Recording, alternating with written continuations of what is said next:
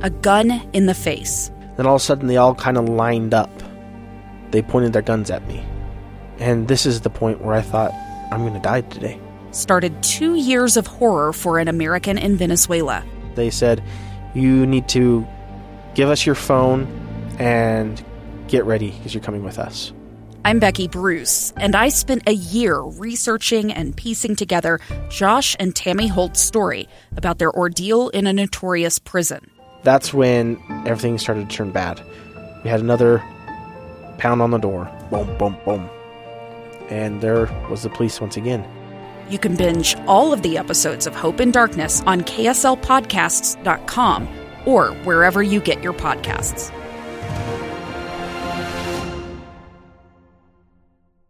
Welcome back to Live Mike. I'm Lee Lonsberry. Just after 2 o'clock, there will be a press conference of sorts hosted by the Utah Hospital Association. Participating will be representatives from Intermountain Healthcare, Mountain Star Healthcare, Steward Healthcare, and University of Utah Health. What are they talking about?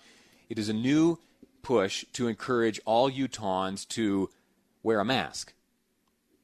No, I know. I talk about the masks far too often. I know. Please don't roll your eyes. But we're going to learn more details about why this is important. And to hear from these organizations in particular is important for 2 reasons. First, they are the ones who are receiving the individuals who require hospitalization when they come down with this coronavirus.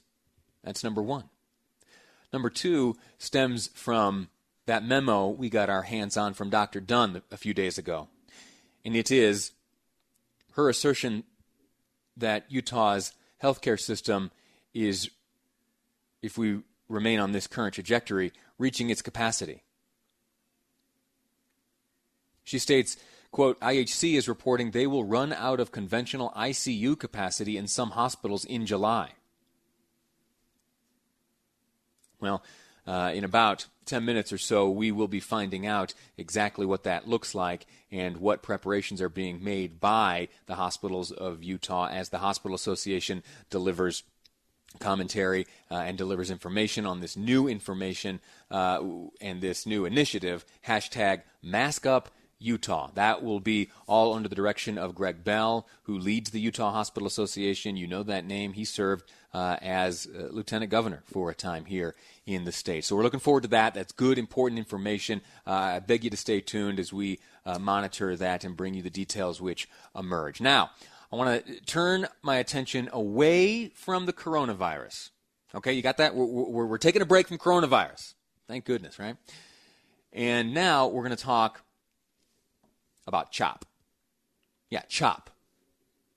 CHOP, or Chaz, or whatever it is you want to call what is happening in Seattle, Washington right now, continues. Yeah, it's still happening. There is a portion of Seattle, Washington, a 6-block radius, where protesters and demonstrators have barricaded themselves in, and under the direction of the mayor of the city, police have withdrawn themselves from the area. When this first all started, we talked about it here on this radio program. My greatest fear was that if this were to continue unchecked, that, this type of behavior is contagious. And there was a good chance that we would see copycat stuff. We heard of a few efforts to do so. I think for the most part those efforts were quelled. What we haven't seen, thankfully, here in Utah is a similar effort. Can you imagine? They try something like that? Where would they go? Yeah, like Washington Square or something like that? Occupy it.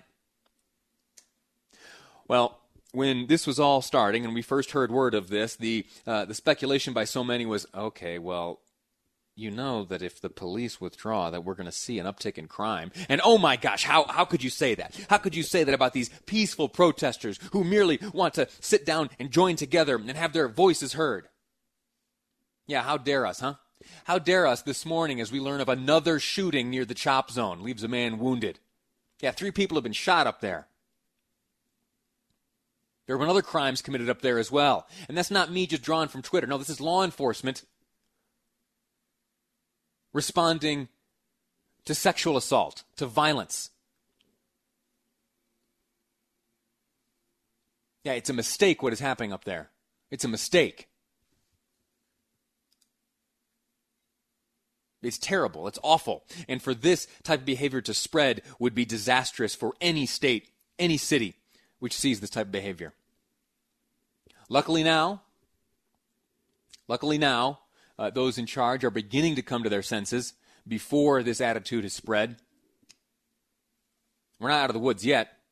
There could be still some out there who would like to see these types of these encampments, or whatever you call them, established elsewhere, maybe even here.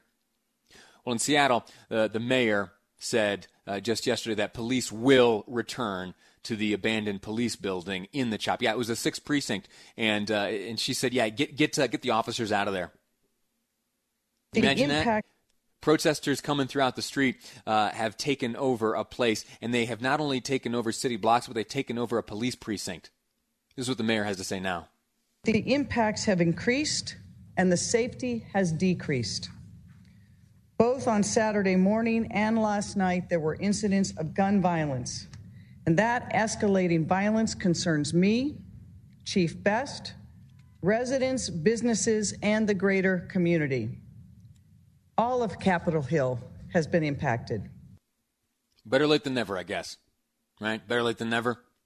Well, tell that to the gunshot victims. But better late than never. The mayor is finally coming to her senses, and she is going to, at least in her words right there, going to retake that chunk of the city, that chunk of her city. She's been elected to protect it and take care of it and care over it. And it was her policy to abandon 6 blocks of it. Well, the chief of police, Chief Best, an African-American woman, she blames city council. She blames city council for some of the violence which has erupted in that crowd. She blames city council for banning tear gas and flashbangs and their use against a hostile crowd. A life might have been saved if not for the circumstances created by hasty legislation. You get that? The hasty legislation was the decision which came out of the city council. They banned the use of tools in the arsenal of law enforcement to protect communities. And the estimation of the chief there is that that move on the part of the city council may have cost life. Chief Best says she's not going to let this happen again. I cannot stand by, not another second, and watch another black man, or anyone really, die in our streets while people aggressively thwart the efforts of police and other first responders from rescuing them. CHOP is a joke and a lie. CHOP is a joke and a lie. It was established under the guise of equality. It was established under the guise of rooting out systemic racism. Well, if that was the case, where'd that message go?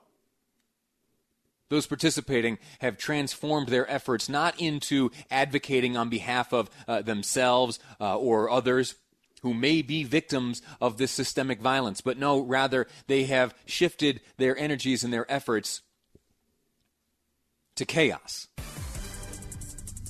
And I'm so glad the chief has this attitude, and I'm so glad that even though a little bit late, the mayor has come to her senses and said that police will return to that abandoned police building and restore law and order. We're going to take a break right now. I'm going to cool down.